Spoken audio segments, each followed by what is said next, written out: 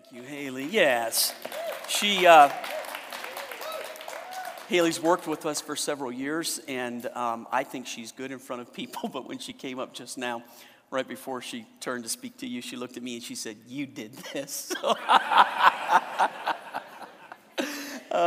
So Haley, thank you for doing that. It's great to have you up here. We love you, and just you are a blessing to our team. We're in a series called The Way Back to God, and it's the third week of it. We're in a fast right now, and just how many of you are fasting something right now? Hold your hand up, look around. That's awesome. How's it going? Yeah, I did food this last week, and mostly the grace of God was just on it really strong. But boy, I had a couple of days where it was tough, and it's during those times when it's tough. So whatever you're fasting, there'll be a point where all of a sudden there is a sacrifice to it, right? And I just thought I would throw this out today. It's during those times where it's so easy to give in and tell yourself, well, I guess this is long enough, or this is a sign from the Lord that I'm supposed to stop at this point. Just because something gets difficult doesn't mean that's a sign from the Lord to stop, right? And those are the times really where you want to dig deep and you want to give that time to the Lord. Remember, that really is the secret, I guess is the best word, the way that when you're fasting, it's not just like, you're trying to gut it out and you're trying to use discipline and you're trying to make yourself do something. It's turning to the Lord during those times. So that if it's food, when you feel that hunger, turn to the Lord during that time. And what you're telling yourself is, this is what I want to feel. I want to be hungry for the things of the Lord, right? So one other thing too, if you're doing food, and I know that not everybody is, some things are far more difficult than that. But if you're doing food, I read this last week that basically a third of the world goes to bed every night hungry. Think about that. A third of the world goes to bed hungry every night. And the thing that I was reading, I think it was World Vision, said that, when you're fasting and you are going to sleep and you feel that, remind yourself that a third of the world is going through this, and use it as an opportunity to pray for people, right, in other parts of the world that need our prayers, that don't have it like we have it here. Yeah. I'm going to say that one more time, because that's a good cue to bless your nation, who do not have it like we have it here in America. We are blessed beyond measure in this country, and I know that that is being torn at and ripped at and questioned in many ways, but the truth is, if you ever travel, you will know how blessed we are in this place and what God has done here. It's remarkable, beyond remarkable, how blessed our country is. Amen? Yes. Just the way that it is. So, in our series, I'll jump in today, and I'm going to talk about what it means to have our land healed. One of the promises that we're looking at in Chronicles is that God said he will heal our land. I want to talk about that today. What can you expect? What are we praying for? What do we mean by that? Is it even possible? But I thought real quick I'd just give you an update. I don't have any pictures today, but was at the building earlier this week. And I had mentioned last week and had shown a video that showed the start of the framing. Man, framers are fast. They have that building framed out, basically. It's over 90% done at this point. I stood in my office, Rich, last week and couldn't believe. I stood in the sanctuary. I stood in the training center and just, listen, I know that it's cliche, and I don't mean this in some fairy tale Disney-like statement, but dreams that God gives you do come true. You can count on those things. You can believe in those things. And if you sit here this morning with a dream in your heart that the Lord has given you, maybe it's about your family, yourself, something in the future, something to be corrected from the past. If the Lord gave that to you, I promise you, he intends on fulfilling that dream in your life. You can trust the Lord. Put your faith in that and stand in that thing. And it's an awesome thing to say to the Lord, well done. Way to go. It is cool. And folks, I cannot wait. Just a couple of months, we will be there and we will be meeting, and just the vision that's behind that, the joy that day will bring to us. I just cannot wait. So, okay, the way back to God. I'm going to read to you all of 2 Chronicles. chapter 7, at least the first 14 verses. What we've been doing is just a couple of verses, really just one, verse 14, which concentrates on, if my people, which are called by my name, will humble themselves and pray, those four things, then God says that he will, turn, hear from heaven, and heal our land. And so we've been talking about the four that we are responsible to do. But I want to talk today about one of God's promises to heal the land. What that means, I want to show you some things from the Bible. It's not just one thing. It really is, it's kind of a multi-pointed idea of what I think it could mean and what I think we could expect or at least be praying for. So we'll kind of go from there. So this is 2 Chronicles chapter 7. It's the context of it, 1 through 14. Solomon has just built the temple. And, for Israel, this is everything. This is God's promise. It's just what I told you. God had promised to do this.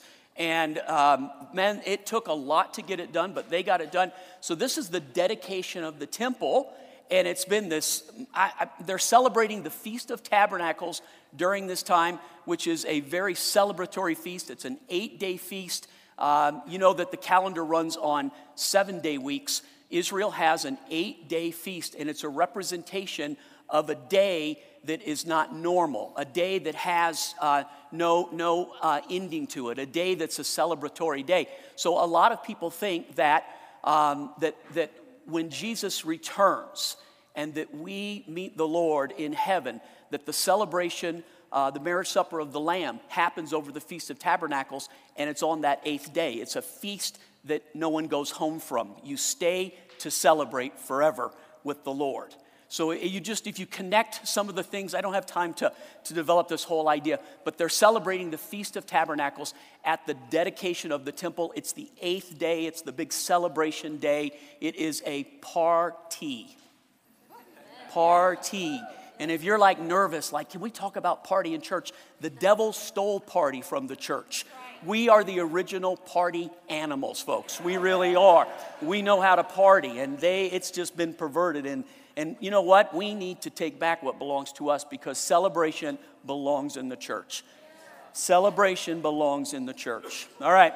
When Solomon finished praying, a dedication prayer, fire flashed down from heaven and burned up the burnt offerings and sacrifices, and the glorious presence of the Lord filled the temple. Let me read that one more time. And the glorious presence of the Lord filled the temple. Could you imagine that when we get done praying, before you can say amen, fire, boom!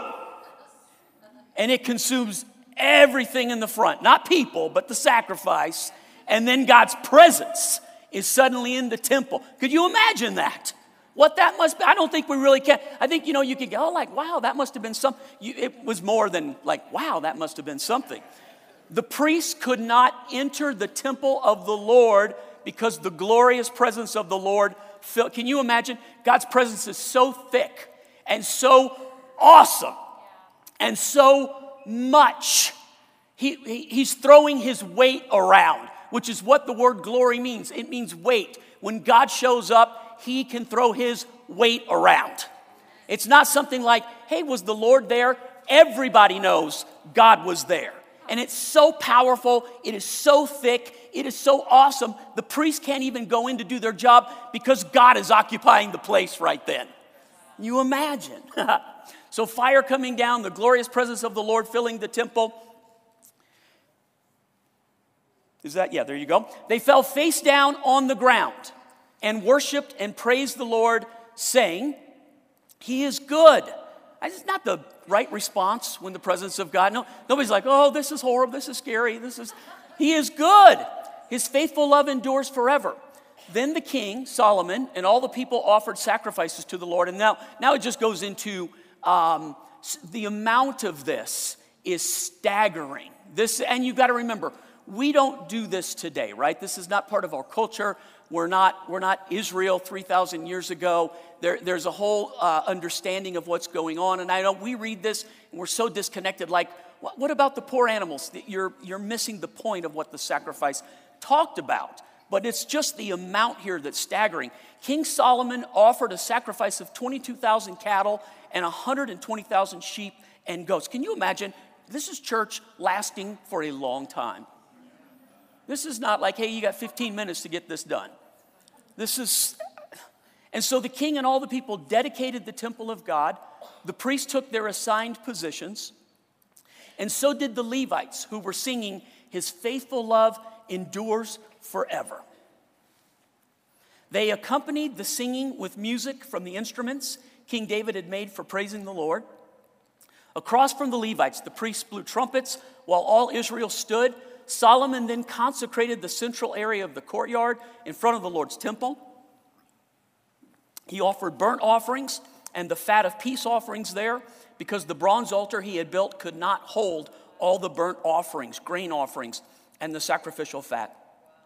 For the next 7 days, and we complain when Pastor goes an hour and 20 minutes. For the next 7 days, Solomon and all Israel celebrated the Festival of Shelters, or the Feast of Tabernacles. That's just amazing. A large congregation had gathered from as far away as Lebo Hamath in the north and the Brook of Egypt in the south. On the 8th day, remember the 8th day, the final day, the day that's unlike any other day, a day that really is not supposed to have an end. It's a representation of a day that will come. On the 8th day, they had a closing ceremony, for they had celebrated the dedication of the altar for 7 days and the Festival of Shelters, the Feast of Tabernacles, for 7 days. Then at the end of the celebration, Solomon sent the people home.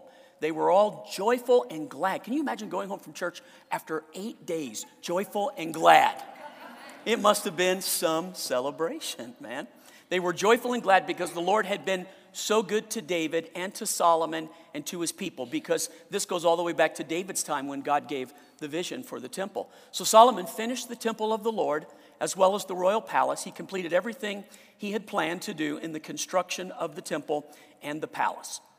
Then one night the Lord appeared to Solomon and said, "I have heard your prayer and have chosen this temple as the place for making sacrifices.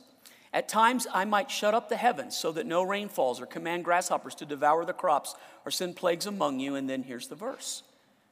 "But then, if my people who are called by my name will humble themselves and pray, and seek my face, and turn from their wicked ways, I will hear from heaven, I will forgive their sins," and then this part, "and I will restore," or literally, "I will heal their land." It's a magnificent portion of Scripture that I can't do justice to, trying to connect, in just a few minutes, this entire promise of God, his prescription for his people, that when we find times in our lives, in our nation, around us, where things are drying up, where things are being challenged, where things are being eaten away, where things are stagnant, where things are not, here's what's funny. This is the most magnificent celebration Israel has ever had. Everybody is overjoyed, and God talks during that time. Here's what's going to happen when it's not like this. But here's how you can get back to this.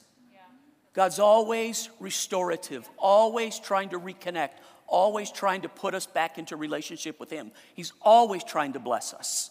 Always, always, always. And so this is the prescription, that when things aren't like this joyful day that you find right now, when you find yourself at times where it's just not good, if my people called by my name humble themselves, pray, seek my face, repent, turn from their wicked ways, I will hear from heaven, forgive their sins, and heal their land.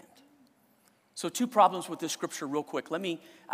From email and from people just asking me questions, here's kind of a common denominator. So Pastor, with context, you're talking about something that God did for the nation of Israel, specifically concerning the temple and a vision that He gave David and Solomon, and this is for the Jews. So you're talking about like this is written to us. Do you think is it actually fair for you to take a scripture that was written to Israel and say this applies to America? I think that's a decent question, right? I don't know if that ever occurs to you. You might be thinking like, so, Pastor, we just trust you. If you say it does, it does. Okay, that would be good enough, except I don't want to be in that position with you. That sets me up for a lot of failure. So can we find God acting this way for other nations that aren't Israel. I've got the perfect story today that shows you that this context can be applied to America. In the book of Jonah, there was a city called Nineveh. Nineveh at one time, it was the largest city on the face of the earth, a very powerful city, but it was not a Jewish city. It was not a people who had a covenant with God. These were people who were just living, doing business. They were known for their commerce. They were like the America, the engine of finance and commerce in the world was Nineveh at this time. Nineveh is not where the temple is. Nineveh is not a people that have a covenant with God. So you just get the picture, right? So what does Nineveh then have to do? Why would God care about Nineveh? Because people were in Nineveh. And wherever you find people, you will find God's care for people. So then the Lord spoke to Jonah again. Remember the story? Go to the great city Nineveh, he said, and warn them of their doom, as I told you before. So Jonah obeyed, and he went to Nineveh. Now Nineveh was a very large city with many villages around it, so large that it would take 3 days to walk all the way through it and around it. But the very first day when Jonah entered the city and began to preach, the people did what? Guys, you got to talk when I ask a question. So, when Jonah entered the city and began to preach, the people what? Now, can you imagine this city this is not a Jewish, they have no covenant. I'm sure there are Jews living in this place, but they have no covenant. This is not Israel. This is not a people who understand their response and that they're the chosen people. So this Jewish prophet shows up, and by the way, we're reading the second half of the story. If you remember the story, the first time God tells Jonah to go to Nineveh, he went the exact opposite way and has an encounter with a fish that changed a lot of things, right? So now we're reading the story after he repents, after God gives him a second chance. Go to Nineveh, and Jonah's like, yes, sir, I'll go right now. So we're reading the story now, right? He goes into Nineveh, and he begins to tell people to repent, and their response is to repent. So the very first day when Jonah entered the city and began to preach, the people repented. Jonah shouted to the crowds that gathered around him, 40 days from now, Nineveh will be destroyed. And the most remarkable thing happened. They believed him. Can you imagine somebody coming today and shouting to us, 40 days from now, we would lock that person up. We would put them away. We would mock them. We would call them of some kind of a weird cult. Yes or no? We wouldn't give the time of day to a person like this. So they believed him and declared a what? A fast. Amazing.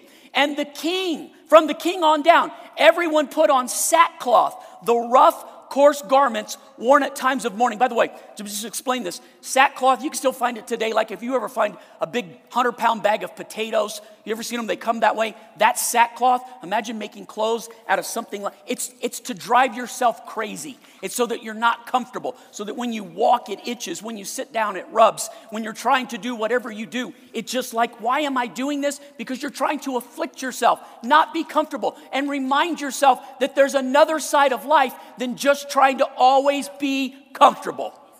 That's what they're doing in this. It's intentionally trying to make yourself aware that there's more to life than just trying to chase pleasure. So when the king of Nineveh heard what Jonah was saying, he stepped down from his throne. He laid aside his royal robes. Could you imagine any one of our presidents doing this? Put on sackcloth and sat in ashes. And the king and his nobles sent this message throughout the city. Let no one, not even animals, eat anything at all, nor even drink any water. Everyone must wear sackcloth and cry mightily to God, and let everyone turn from his evil ways, from his violence, and from robbing. Who can tell? Perhaps even yet, God will decide to let us live and will hold back his fierce anger from destroying us. And when God saw that they had put a stop to their evil ways, he abandoned his plan to destroy them and didn't carry it through to the end. It's remarkable to me that God will abandon his plans when we abandon ours. And I think that what I want to point out to you with this just real quickly, for those of you who might be thinking, okay, Pastor, I like that verse, and I think that verse is really important. It's got a lot of beauty to it, and there's a lot of symmetry to it, but it's written to someone else at another time. It's written to the Jews. It's written about the temple, and it's written about Israel. And how can you, for a minute, go, God is saying in America in 2022 that if my people called by my name will humble themselves, pray, seek my face, and repent, turn from their wicked ways, I will hear from heaven, forgive their sins, and I will heal their land. How can you connect those two things together? Is it even fair to teach that those two things are coming together? And I would say to you, in truth, the context of 2 Chronicles is not written to America, it was written to Israel. But the scriptures support themselves by finding other places where God acted mercifully to people who turned from their wicked ways. He spares their land. He spares their animals. He spares their economy. God does things on behalf of people who pursue him for the people who don't pursue him. So is it then fair to say that even if he didn't say it directly to America, we can find places that even if they're not Christian places, that if they respond to God, God will turn towards that nation and heal that land? Yes or no? Do you see it? Okay, so then, if you like to argue and you want to just extrapolate this to the farthest end, then the next question you would have to ask, and the next problem with this is that Israel and Nineveh had a national repentance. So I mean, Pastor, do you think it's even possible for a national repentance to happen in America? With God, anything is possible. But that's not what I want to argue.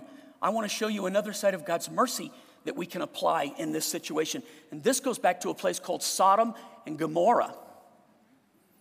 Ever heard of that one? This is Genesis 18:32. I won't read the whole story. Finally, Abraham said, Lord, please don't be angry with me if I speak one more time. Suppose only 10 people are found in Sodom and Gomorrah that love you, that are willing to repent. And the Lord replied, then I will not destroy it for the sake of the 10. The problem with Sodom and Gomorrah is they couldn't find even 10 people who wanted to pursue God. Can we find 10 people in America? Yes. Come on. Yes. I think there are millions of people in America who love God. I think there are millions of people in this land who are pursuing the face of God. I think in my presence today are thousands of people who will hear this message who are hungry for the Spirit of God, who are hungry to pursue his face, who are hungry to afflict themselves to say, God, I am not just chasing my comfort. I'm not just chasing pleasure, but I want to replace that with pursuing you. I want your heart. I want your face. I want to be in your presence. Blessed are those who hunger and thirst for righteousness, for they shall be satisfied, be filled. They will find the answer they're looking for when they're looking for the right answer. And I say to you this morning, it doesn't take a national repentance for America to be saved. All it takes is for the believers who are here to turn towards God as never before and cry out on behalf of people who don't even know God. God in his mercy saves Israel and saves Nineveh and will save America. That is our God. That is our God.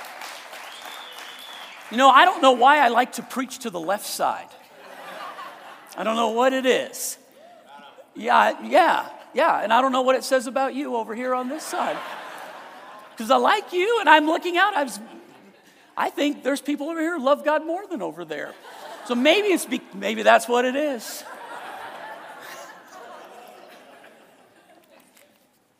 So the only reason I even add that into the message today is I don't want you to ever think when I'm teaching something that I don't realize the context it's written to, or, hey, that's a neat message, but is it really possible? Is it really practical?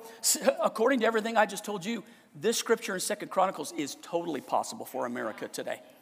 And in fact, it's our only hope in America today. It is our only hope in America today. So I want to talk to you then about what it means for God to hear from heaven, to forgive our sins, but in particular, I want to talk what it means for him to heal our land. So I'm going to give you 3 examples of what it looks like when God's covenant with people regarding the land happens, how he heals the land, what the land can do. I'm going to show you a picture of what the land looks like when it needs to be healed, and a picture of what the land looks like when it is working like it's supposed to be, when it's healed. The first one is really weird. See if you can connect these two. I want to talk about Cain and Abel real quickly.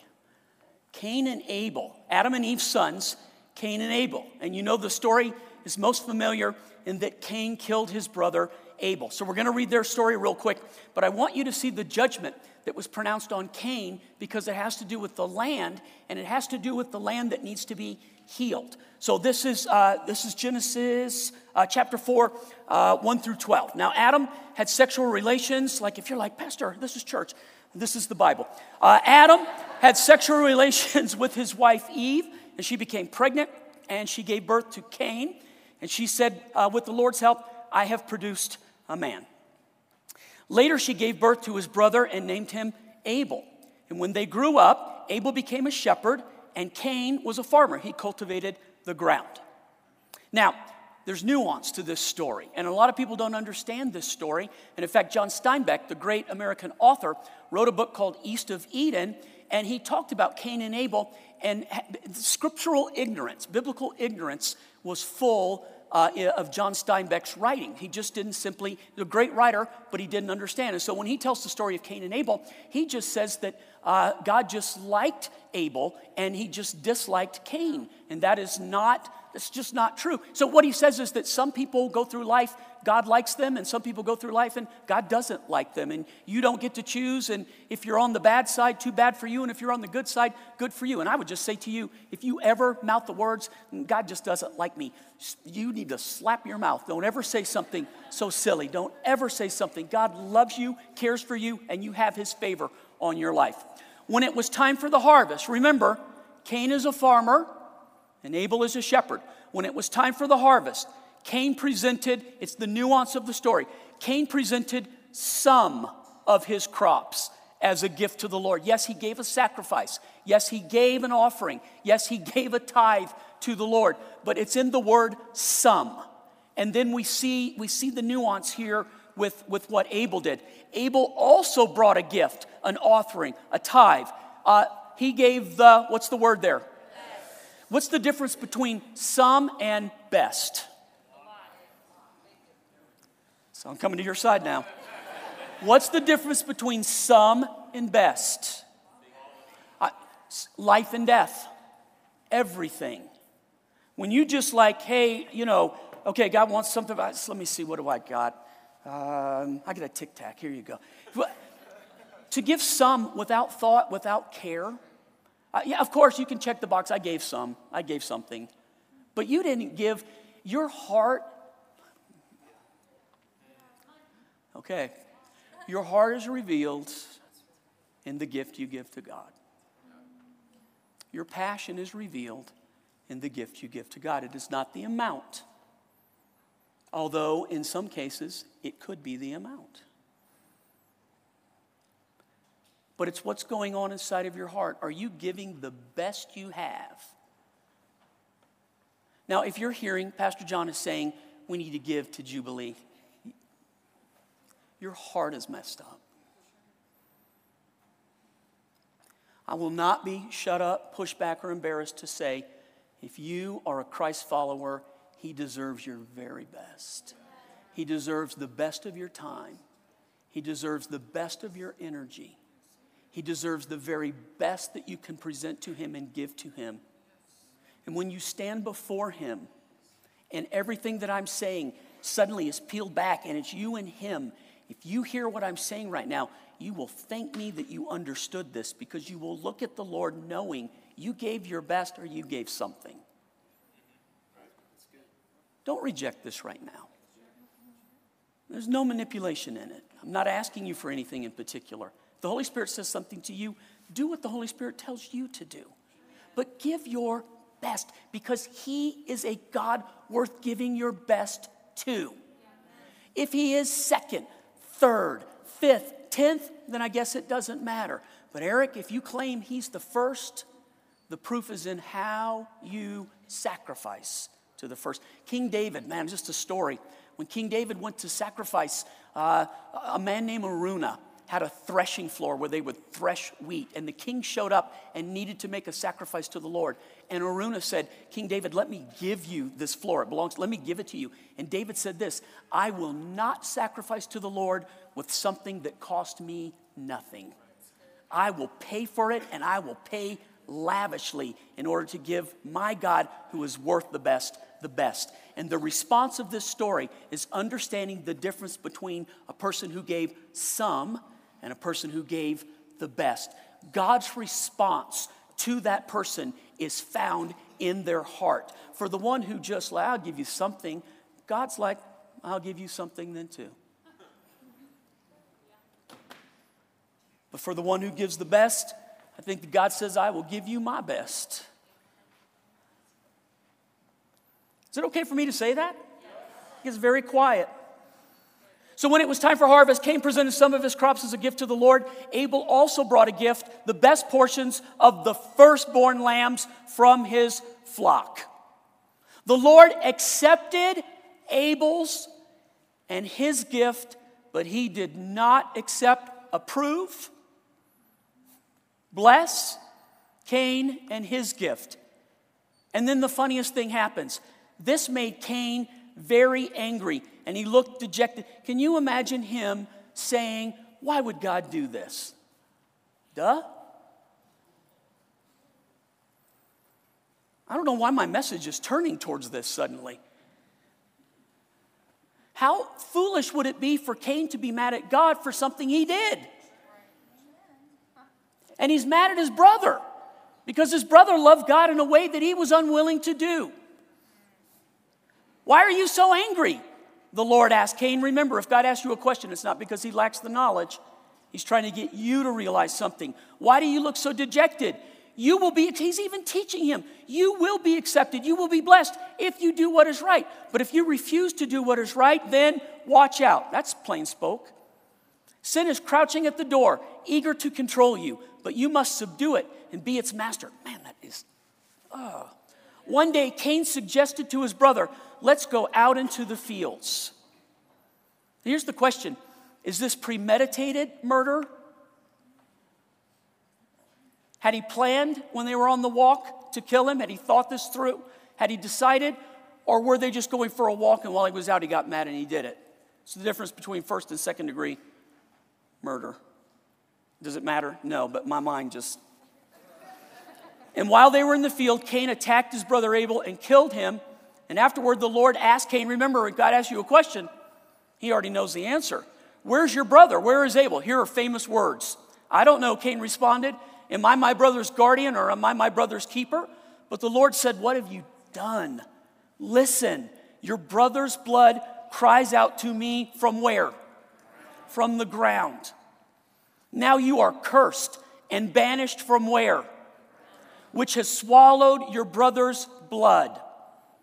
No longer will the ground yield good crops for you, no matter how hard you work. From now on, you will be a homeless wanderer on the earth. The literal understanding of the judgment upon Cain is that the earth, God caused the earth to give its strength back to us when we sow into the earth. The book of Genesis says that one thing that will remain as long as the earth is here, right, is that seed time and harvest, day and night, cold and heat.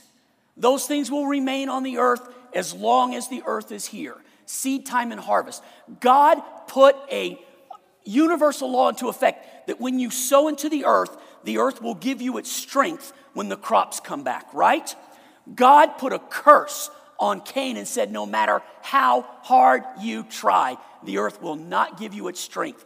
Sometimes the ground, the place, the land is under a curse so that no matter how hard the people are trying, it doesn't produce like it used to produce. And that's when we look back on times of the past and we say, boy, those were the good old days. Boy, that's when revival was easy. Boy, that's when people really turned to God. Do you ever just think that maybe the difference today is that the violence upon America? You with me? Yeah. That the blood that cries out from the ground?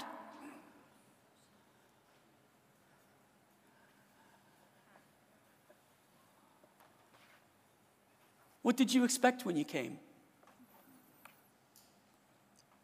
That millions upon millions of innocent lives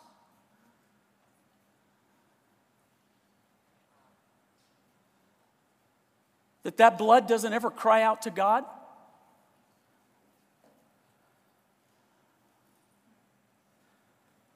Yeah, but you don't honor. What have you done? What have you done?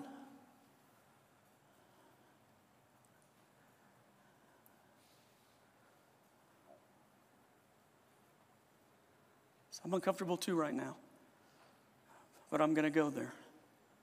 What have we done? What's going on in our land today? What's happening so fast in such a short generational time that the place that was such a blessing to the entire earth now is looked upon with revision and scorn in so many places, including within our nation? That our own people are so divided against themselves. What is going on? What have you done? Do you not realize that it all cries out to God? Could God be saying to us, folks,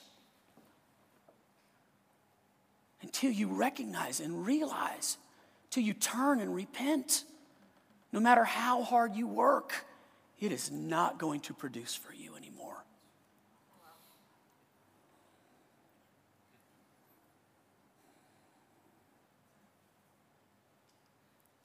2 Timothy 3 says that in the last days, times will come when people will not want to hear prophetic, difficult, convicting messages, so that they will turn and find teachers that they will heap to themselves, who will preach things that only tickle their ears, that ignore reality in order to pursue pleasure. That's what it says. A pastor's a fool to stir up controversy with people that he loves, unless the Lord is trying to say, what is going on? What's going on?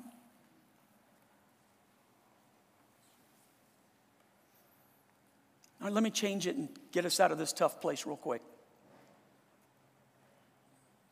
Pastor Terry sent me a video. Here's the name of it. I'm not going to show it to you. I don't have time. I'm going to give you the name. If you want to see this video, I'm going to tell you where you can go to watch it. The name of the video is called Transformations, a Documentary. Transformations, a Documentary. It was done a few years ago about 4 cities in the earth. One is in South America, one is in America, one is in Africa, and the other one, I think it's Europe. I can't remember the fourth one, forgive me. Transformations, a Documentary. Here's the heading. I watched it.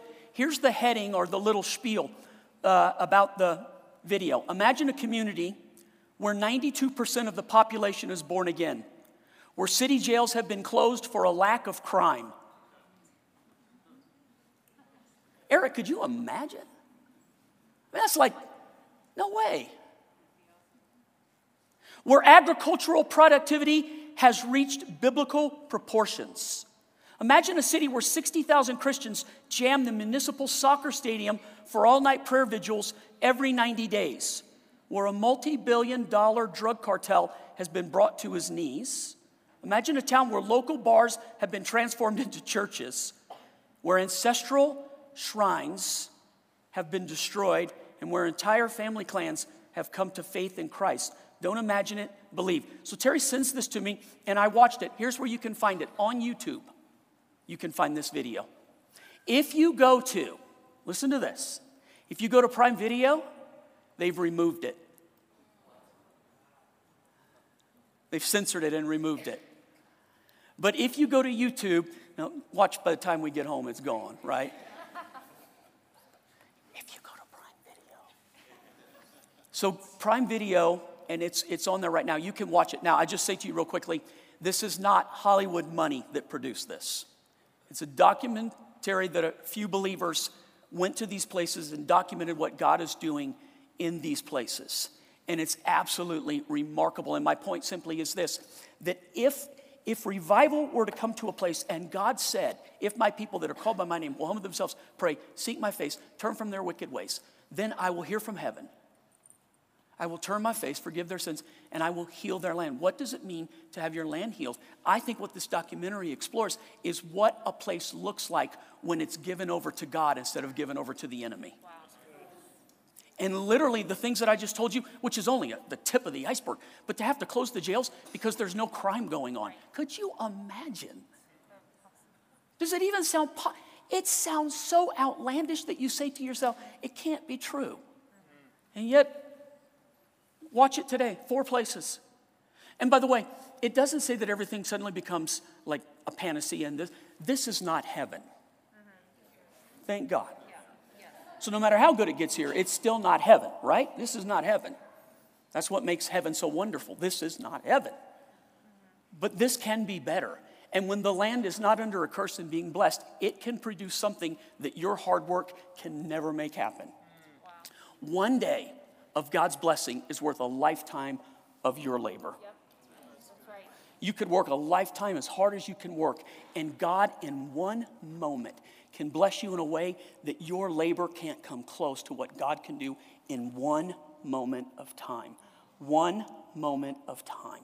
We should be pursuing the presence of God. We should be so hungry for the presence of God, not to do better, not to chase a vacation or to chase a house or to chase an amount of money or to chase something that we think is going to satisfy. We should be chasing the presence of God. We should be the God chasers. We should be the ones who are so ravenously hungry for the presence of God, because if you get God's presence, all the other stuff is just the byproduct of God's presence.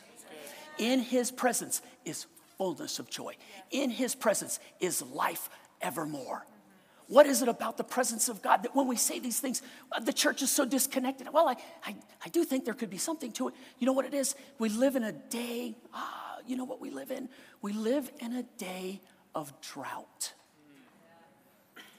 We know not of the things, we read about what it was like when it used to rain. Now we accommodate drought. Don't use too much of this and don't do too much of that because we got to make it last. But what if it was so super and abundant that we had to ask God to stop? And there are places in Scripture where his presence was, they had to ask, please shut the windows of heaven. We cannot receive any more blessing. I would like one day in my life. Anybody with me on that? One day. One moment of my life to say, God, please stop blessing. Please, God, I can't take any more of this. God, I have no place to put it. Oh, I can give you a neat example. Those fires that ravished up in Superior. Have you seen the giving that's happened up in Superior? $40-some-odd million in the last couple of weeks have been given. I watched the fire chief, my own eyes. I saw him say this. He went on the news and he said, please do not donate any more stuff. We cannot take any more clothes. We cannot take any more food. We cannot take any more heaters. He said, we have filled up all of our warehouses. We have it stacked up in the snow outside. Any more stuff you bring is going to be ruined because we have no place for it. Could you imagine a time in God where you have to tell, please stop. I don't have barns big enough. I have no place to put it. It's going to spoil. And we think that is ludicrous. It doesn't even connect. We should be so hungry for the presence of God. Not because it gives us stuff, but the presence of God is everything. Now let me give you the second one. I'm 3 minutes in deficit already. The ark of God and a man named Obed-Edom. You probably don't even know him, but he had the remarkable experience of having the presence of God in his house for 3 months. And in a 3-month time span, he became so famous in Israel because of the blessing of God on it. Could you imagine 3 months is enough to change everything forever? 2 Samuel chapter 6. King David decided not to move the ark of the Lord into the city of David. Instead, he took it to the house of Obed-Edom of Gath. The ark of the Lord remained in Obed-Edom's house for how long? And the Lord blessed Obed-Edom and his entire household. Now let me read it to you because 2 Samuel also tells the story from a different point of view. Then King David was told, the Lord has blessed Obed-Edom's household and everything he has because of the ark of God. So David went there and brought the ark of God from the house of Obed-Edom to the city of David with a great celebration. So when it says that God's presence, so remember, the ark represents God's presence. Wherever the ark go, God had decided to allow, this is going to represent my presence. They're taking the ark into the city of David. David's bringing it in there. But God prescribed how the ark was supposed to be carried. Only the priests would take poles and put it between the rings on the ark and carry it upon their shoulders. And David didn't read the Bible. He put it on a cart and had some oxen drag the ark towards the city of Jerusalem. And one of the ox stumbled and the ark began to shake. So a man named Uzzah reached his hand out to steady the ark. Doesn't that seem like he's doing God a favor? But you don't treat things that are supernatural as though they're natural. We become casual with the things of God at our own hurt. Uzzah put his hand out to steady the ark, and he dropped dead on the spot. And David was so freaked out that he looked around and said, put it in that house right there. Now, if you're Obed-Edom, and you're standing out front watching a parade go by, and the guy drops dead, and the king goes, we're going to put this in your house.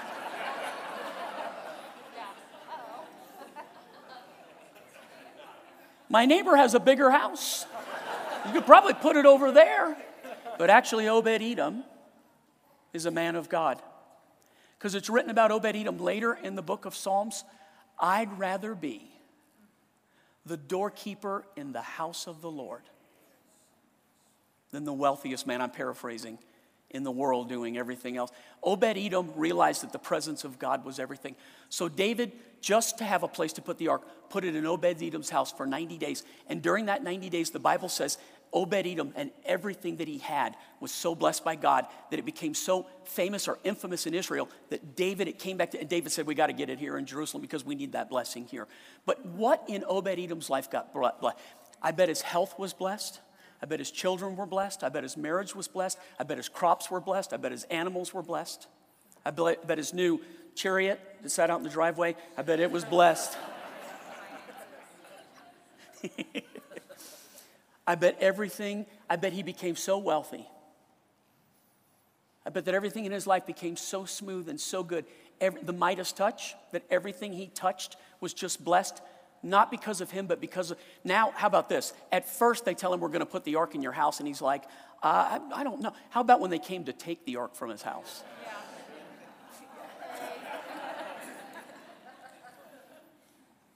You got to be kidding me. But I bet he was so incredibly blessed that it lasted the rest of his life. So my point with all of this is the ark in and of itself is not it. It's the presence of God. In Genesis 39, a man named Joseph had the experience of the presence of God. Joseph was taken to Egypt by the Ishmaelite traders. Remember, he was sold into slavery by his brothers. He was purchased. He's a slave. He was purchased by Potiphar, an Egyptian officer. Potiphar was captain of the guard for Pharaoh, the king of Egypt. The Lord was with who?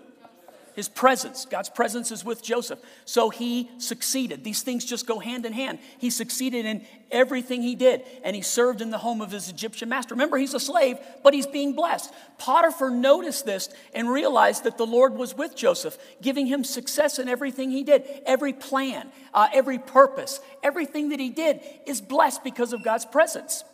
And this pleased Potiphar. Yeah. So he soon made Joseph his personal attendant. He put him in charge of his entire household and everything he owned. From the day Joseph was put in charge of his master's household and property, the Lord began to bless Potiphar's household for Joseph's sake. And all his household affairs ran smoothly, and his crops and livestock flourished. So Potiphar gave Joseph complete administrative responsibility over everything that he owned. With Joseph there, he didn't worry about a thing except what kind of food to eat. Joseph was a very handsome and well-built young man. Everything that he had going on was blessed because of God. God blessed even an Egyptian who worshiped false, fake, nasty little g gods because of God's presence that was with Joseph. God's presence, guys. All it would take is a few believers to carry this level of presence in a country that is rejecting God. And because of God's presence on believers' lives, it would bless the country. It would bless your neighbors. It would even, well, I won't. I just don't have time. When Solomon finished praying, we're going back to Chronicles. When Solomon finished praying, fire flashed down from heaven and burned up the burnt offerings and sacrifices. And the glorious presence of the Lord filled the temple. The best part of this story is God's presence filling their church. The priests could not enter the temple of the Lord because the glorious presence of the Lord. Could you imagine building a building, spending so much of your life trying to build a building, and then when you go to do the dedication, you can't do the dedication because God is inside and he won't let you in.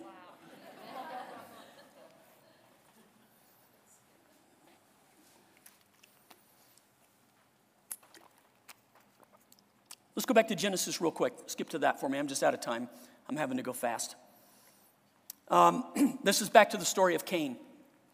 Remember, God said to Cain, no matter how hard you work, the ground will not produce for you, and you're going to be a wanderer. Cain replied to the Lord, my punishment is far too great for me to bear. You have banished me. Look what he's been banished from. You have banished me from the land, from it being able to produce. But he also recognizes this, and you have banished me from what? Your presence.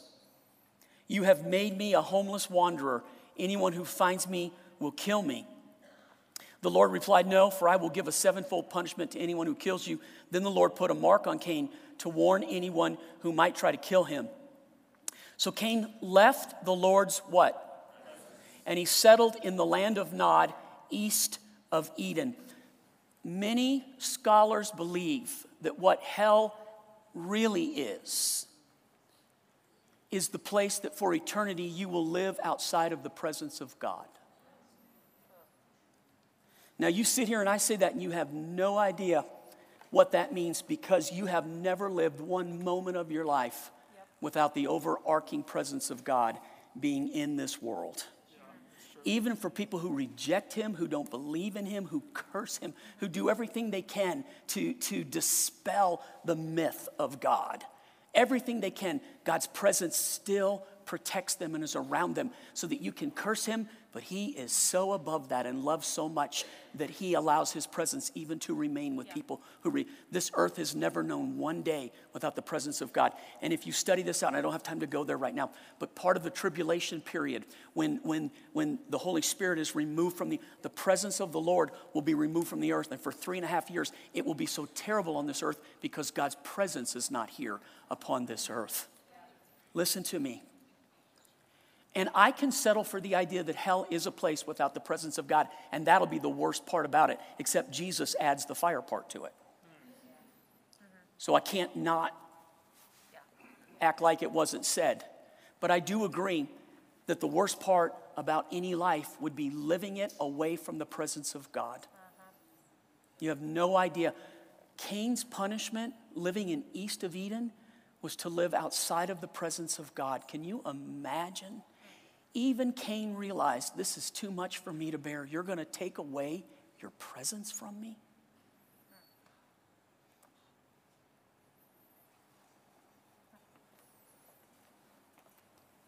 I'm trying to say in this message, if God said, I will heal your land, he's talking about pouring his presence out upon this land. He's talking about magnifying who he is in our lives. Blessed are those who hunger and thirst for God, for they will be filled. Let me give you the last one. About 3 years ago, I came back from Israel, Chris and I, on a day in Jerusalem in the Old City. Our room, we had this beautiful room that overlooked the Old City of Jerusalem. And you open the door and you're facing Jaffa Gate, for those who know. And if you don't know, go to Israel with me. Go to Israel with me. So we're overlooking the Old City of Jerusalem and the Jaffa Gate. And the team that day had gone down to the Dead Sea. And we had been many, many times. And a medicine that it was right after the heart attack, a medicine that I take, I can't be in extreme heat. It really messes with my heart with the medicine. So we stayed back that day. And we opened the door and we were just worshiping the Lord in Jerusalem where Jesus walked. I could see the gate that he walked through. You imagine? And I was just thanking the Lord that day for being alive. It was just after the heart attack. I was just thanking the Lord. I'm alive and I'm here and this is awesome. And God's presence is so thick. And the Lord brought a scripture to us from Genesis 47. And I came back and I pronounced on our church, God gave me the scripture, and it's going to mean 4 things for our church. But one of them is we're going to be moving shortly. I don't know, hadn't planned that, but we're going to be moving out of this building, and we're going to build a teaching and training center that goes with our church. I said, not knowing what I was saying. Anybody here then that remembers me saying that? So maybe half of you. It was just prophetic. I just want to read this scripture to you one more time. Are you still with me? Yes. So I feel like sometimes I just... Meanwhile, the people of Israel settled in the region of Goshen in Egypt. There they acquired property, they were fruitful, and their population grew rapidly. Okay, here's all I want to say about this. The context of this verse is that Egypt is going through the worst drought in records that have been kept. And in fact, it turns into a worldwide drought where people in all the world were coming to Egypt to buy grain because Pharaoh had a dream about this drought, was looking for someone to interpret the dream. None of Pharaoh's priests could interpret the dream, but Joseph, who's in prison at this time, because of something that happened with Potiphar's wife that was not true. He's in prison, and he has the gift to interpret dreams. Pharaoh has the dream. They remember that Joseph can interpret dreams. They bring him out. Joseph tells Pharaoh it represents a famine that's coming to the world like never before. Pharaoh says, what should we do? Joseph says, right now, begin to save up for the next 7 years, because the following 7 are going to be the worst the world has ever seen. And because God had given them the strategy to overcome this worldwide crisis, listen to me, all of the world came to Egypt to stay alive. And Egypt just blew up because Joseph was there. And Pharaoh rewarded Joseph by letting his family come and live in Egypt. And he gave them a piece of property that in the middle of a worldwide crisis, God's people flourished like never before. And that's this verse, that while they're in this worldwide crisis, the people of God settled in the region of Goshen in Egypt. There they acquired property, they were fruitful, and their population grew rapidly. And the Lord gave that scripture to me about our church, not knowing that we were going to enter into one of the worst crises worldwide. No one had any idea this thing was coming. Especially, I can say, I had no idea this thing was coming. And maybe you are a person who is into, time waster. I'm telling you right now, God's presence is with us in the middle of a war. We're building a building in a worldwide crisis. We're advancing in the middle of a worldwide crisis. And what I'm trying to say today is we are just barely scratching the surface of what God wants to do. The building is not the reward. The presence of God is his reward. And you are going to be rewarded with the presence of God that I believe, I'm saying this prophetically, the presence of God is coming to this earth again to prepare the way for Jesus. And there is going to be an in-sweeping into the kingdom that the world has never seen before. And for those who are prepared for it, wow. Wow. Hear me right now. And if you sit there living east of Eden in the land of Nod, come home. Come home. Quit living outside of the presence of God. Quit living your life somewhere out by yourself, trying your hardest, doing your best, but it is not producing. Tell the truth. Is it producing or is it not producing? Do you find yourself working ever harder, trying ever harder, putting more energy and finding less return? Tell me. The Lord is trying to say something today. Blessed are those who hunger and thirst for his righteousness. Rich, you will be satisfied. You will be. And what that presence means to your life, to your family, to your country, to your church. We've just lived in a drought so long we don't know. But for those who have eyes to see, Sandra, and ears to hear, Larry, whose spirits pick up what I'm saying right now, the invitation is there. Come to me, all of you who are hungry, all of you who are thirsty, all of you who are weary, and I will satisfy you. Normally at this part I say, bow your heads and close your eyes, but don't do it today. Keep your eyes open and look at me. If you are not in a relationship with Jesus, you need to be. I'm not selling religion. I'm not pandering to some kind of a, hey, do this and this will take care of all your problems. I'm telling you the truth. God is life. You were created to experience that life. He loves you. He sent me here today to tell you how much he loves you. Quit living east of Eden. Quit living outside of the presence of God. Quit doing your own thing. Quit trying harder. Come home. Come home. Give your heart to Jesus. Give your life to Christ. It's not a church thing. It's not a do good thing. It's not a change and reform. It's love Jesus. Love Jesus. How long will you waver between two opinions and live your life? Well, I'm just not. Jump in, man. Sell out and give everything to God. Quit giving an offering and give the best you have. Give yourself. Fully give yourself. I don't know where to end this message. Haley, you poor thing, come up here. You like to make my job easy, don't you? I want you to pray to end it, will you? I will. And then you can dismiss after that, okay? All right, will you guys pray with me? Yeah, you can pray. You can clap for him, and then we'll pray. All right. Father God, we thank you for this message. We thank you for the way that you are posturing our hearts towards you and towards this season, Lord. We accept it. We claim the goodness that you are doing in all the ways that you have gone before, Lord. We pray that you would make our hearts tender to hear your voice every single day.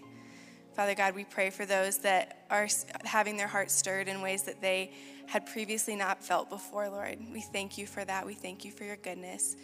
We thank you for your constant invitation to come home, no matter where we are, no matter what we are carrying or what we feel we deserve, Lord. You are so good, and you have paid it all. Father God, we thank you and we love you. Amen.